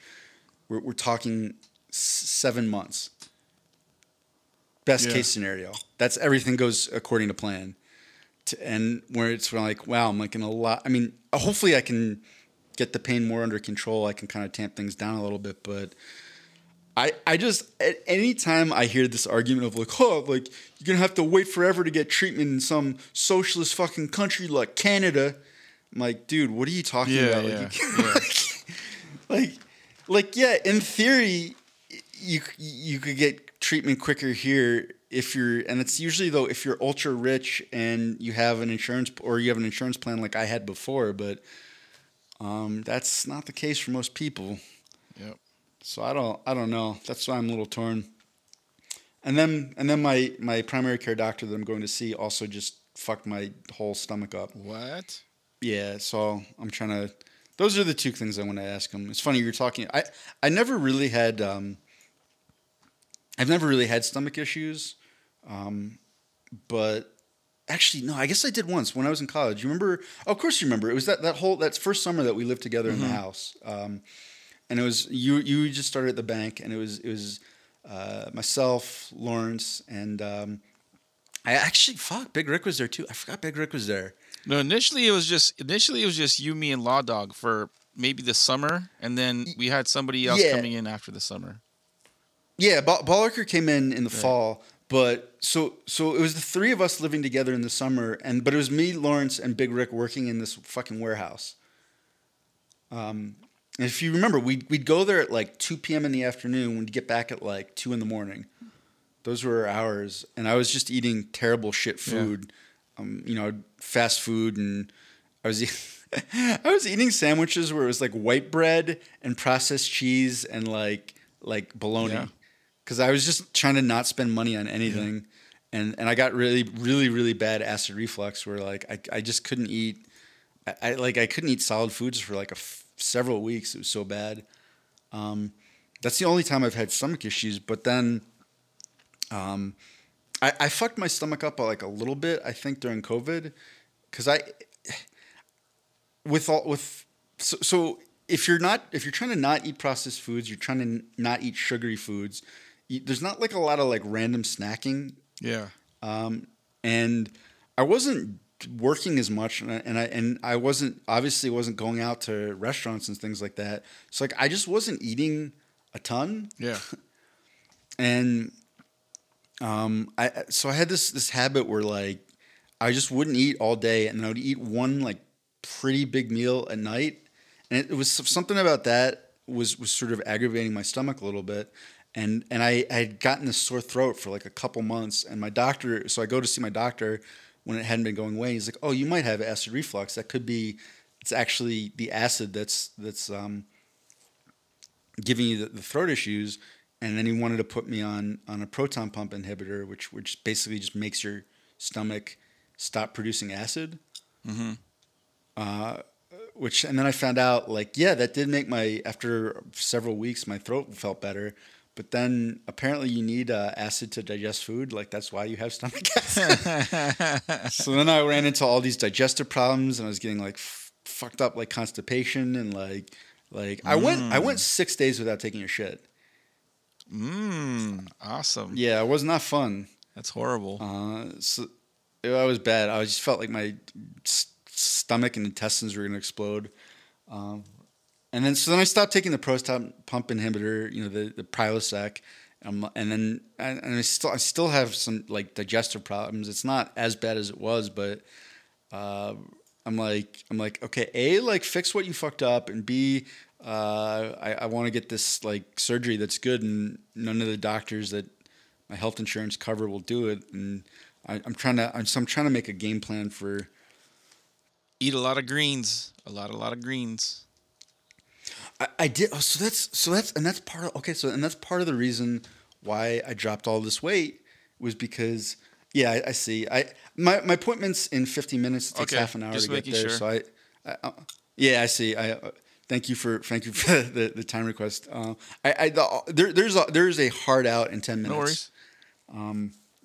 So I was trying to wrap it up, but it's like, so if you just are eating vegetables and you're not even eating that much of them or that many of them, and you're not sleeping a lot, wow, maybe you lose a lot of weight and drop muscle mass. That's crazy. Like if you're not eating a lot of calories and like almost no protein,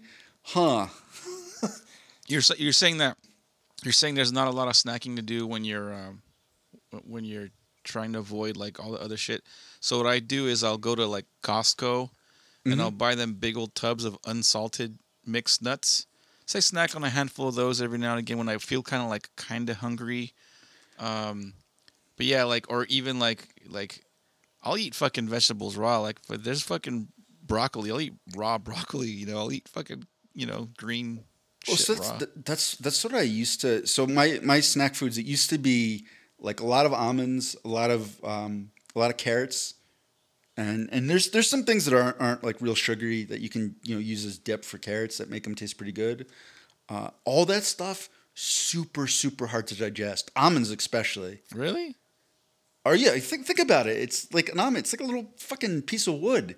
Like that is hard to break down. Usually, the harder and denser something is, the tougher it is. Not usually. That's just literally. If you think about your stomach trying to acid trying to break down. You're putting a little nut in there that takes a lot of doing to digest. And I'm having all these digestive issues. So it's like I'm trying to eat things that are going to be easy for my stomach to break down. I mean, it's going to be things that are a little bit mushier, a little bit less solid. And that really limits it. Bananas. Also, actually hard to digest, and they've got a lot of sugar. They've got a lot of sugar and a fair amount of. Actually, bananas aren't that high in acidic content, but they're a little bit hard to digest. Yeah, it sucks. I feel your pain. I literally feel because I've been dealing with this shit since fucking Bakersfield, pretty much. So it's been 6-7 years of this shit. It's better now than it was a couple years back, but like I said, it has to do more with me being more mindful of what I eat, and then just saying no. Like when mom makes these fucking ginormous meals, it's like, nope, sorry, I'm just gonna eat this. I know you made a 5-course meal, but I'm only gonna eat 2 of them and in smaller portions. Thank you. That's the rough part for me is that I mean I don't think my metabolism is quite what it was when I was in college, but amazingly, it's still pretty close. We used to make fun of you back then. Fluffy the tapeworm, eh? Fluffy the tapeworm, yeah. Because you would fucking eat like twice your size. Like you were like an ant. You'd eat twice your body weight in food. Yeah, that was a Kevin Au joke. He said that he thought that I had a giant tapeworm parasite, which he had named Fluffy. And that was the only reason I could eat as much. And so now I'll usually still want to eat like maybe like one giant meal versus then I would eat like a giant meal and then a second giant meal and then like 15 minutes later to be hungry again. Yeah.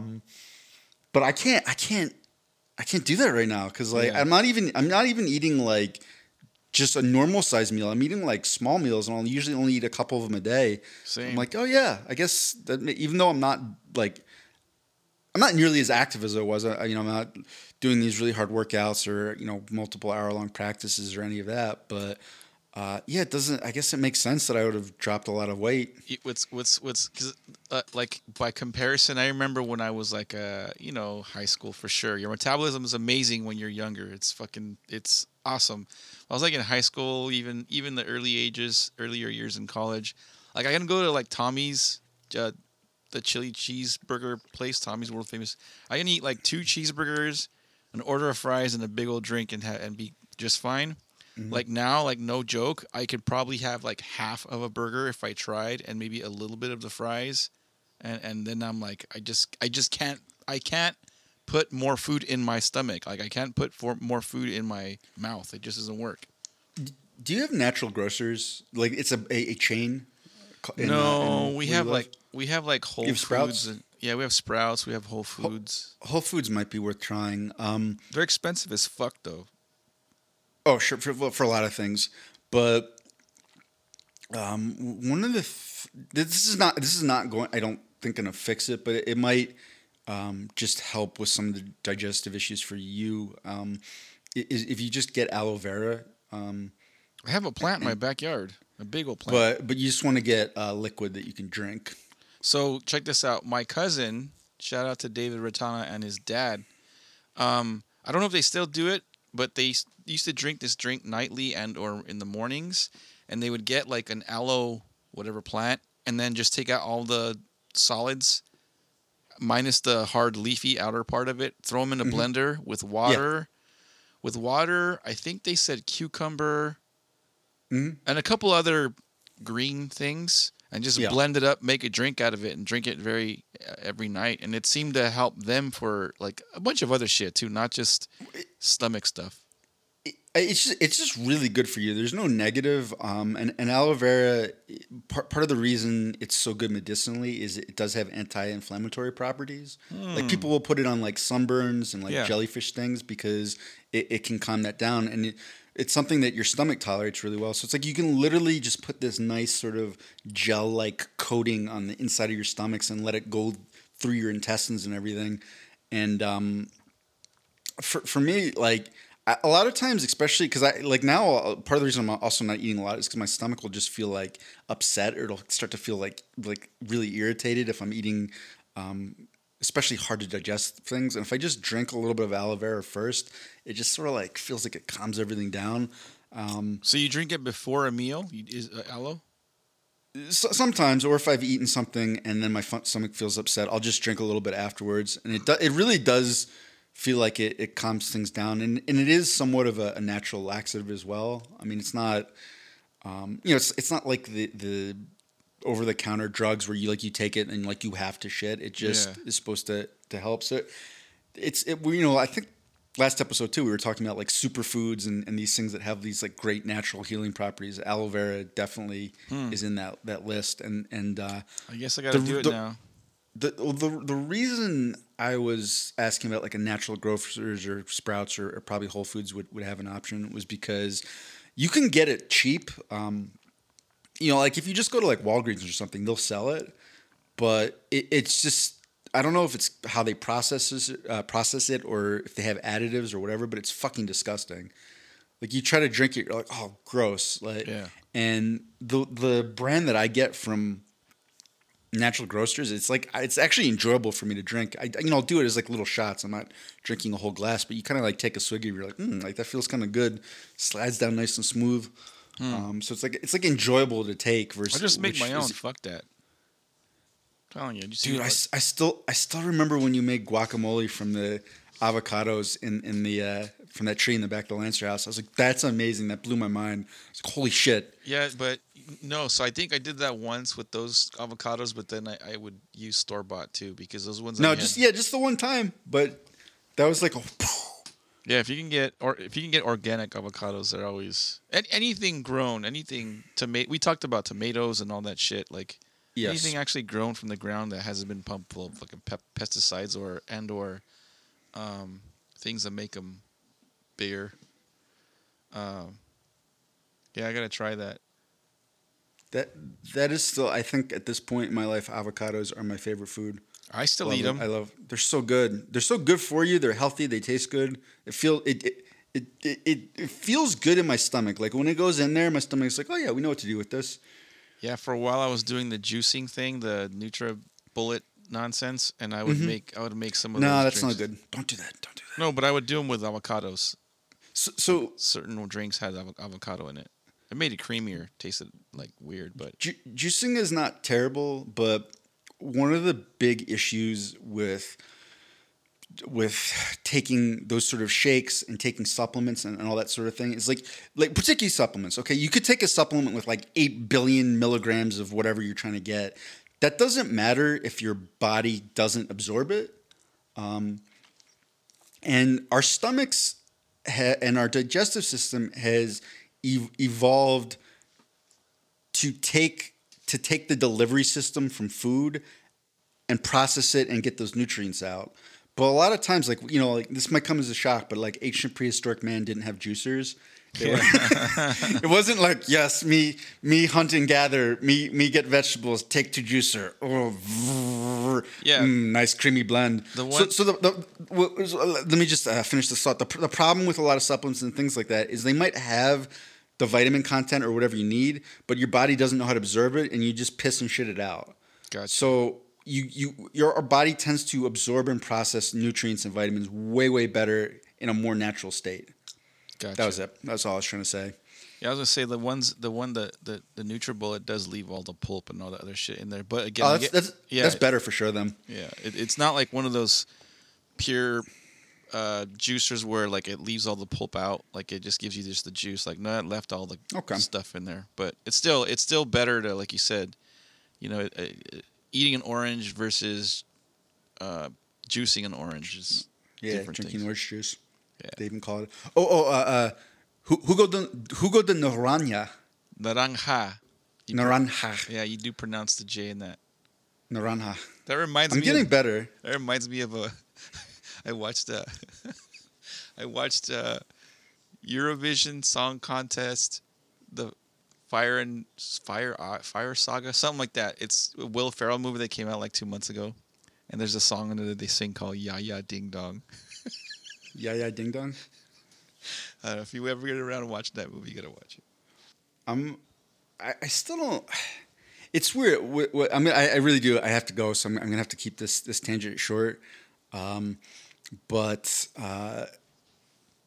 I'm still not the best. Like if I'm just trying to say something, like I just want to say, you know, I'm not feeling well or something like that. The recall is not as good.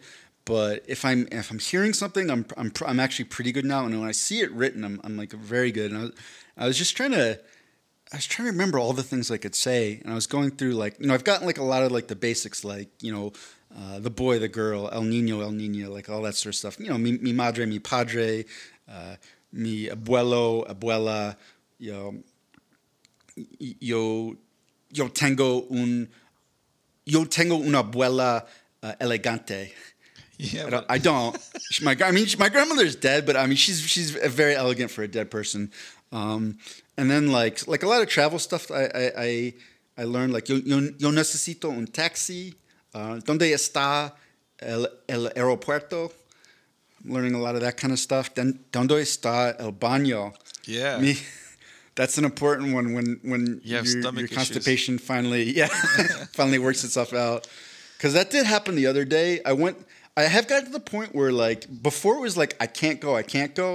And then it would get to the point where it's like, I feel like I have to go, but I can't. And then I was trying to walk my dog. I was taking my dog for a long walk to the grocery store, and I was going to buy this, like coffee, because I was like, fuck it. I don't normally drink coffee. It's a natural laxative.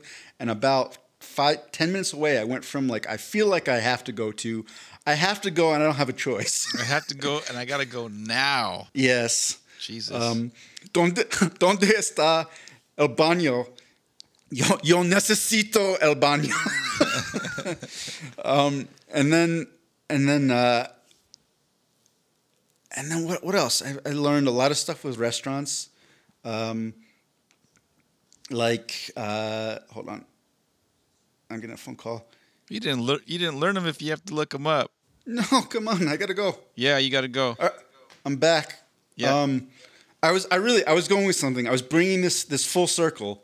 I was saying all the things that I know how to say, like ¿Dónde está el baño?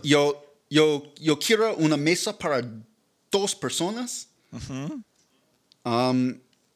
I can say things like that, and I think, if I recall, the way we started out this whole podcast was you asking me how I felt, and I said estoy mal. Mm-hmm. and now I've gotta sign off here. I gotta go to the doctor and figure out how I get from estoy mal to estoy bueno. Estoy muy bueno. That's the goal, and I will settle for nothing less than muy bueno. Motherfucker, fix it, you piece of shit doctor. It's gonna get mad. I can teach you. Picture me like grabbing him by his little fucking doctor coattails and be like, "Estoy mal, motherfucker. No, cabrón. Yo necesito estoy bueno." Yeah, we gotta teach you some Spanish curse words too. Those always help. If you do really well on Duolingo, and you spend a lot of like the points you accrue, you can get a lesson on Spanish pickup lines. But that's for another. First I get bueno, then I get Spanish pickup lines, then I get Spanish mamacita. Yeah. Step one, we go to doctor, we get and we work towards bueno. That's all I got to say. Signing off. Hasta luego. Hasta luego. I talk to you later, man. Hey everyone, Mondo here. I just want to take the time to say on behalf of myself and Aaron that we appreciate everyone who's taken the time to listen to our podcast. We know there's hundreds of thousands of podcasts to choose from, but you took some time out of your day to listen to us ramble on. Please share our podcast, like and subscribe, follow us on all our social media platforms and all that jazz. Whether you love us, hate us, agree with our opinions or disagree, we still love you.